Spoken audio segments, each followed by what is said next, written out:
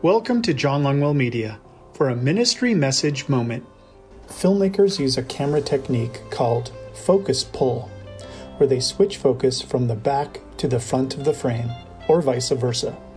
In so doing, blurring the images no longer in focus. It's a wonderful effect to quickly isolate attention to a single object.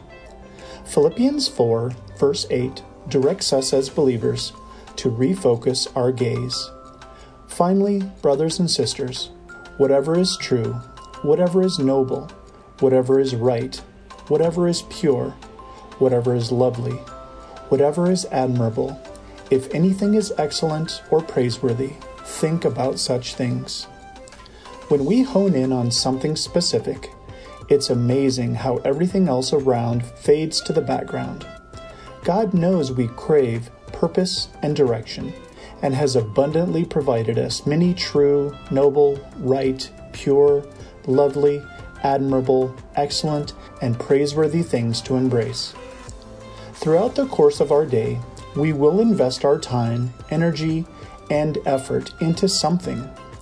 God simply encourages us to choose the right things.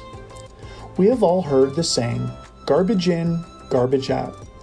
This means that we will reflect back that which we take in.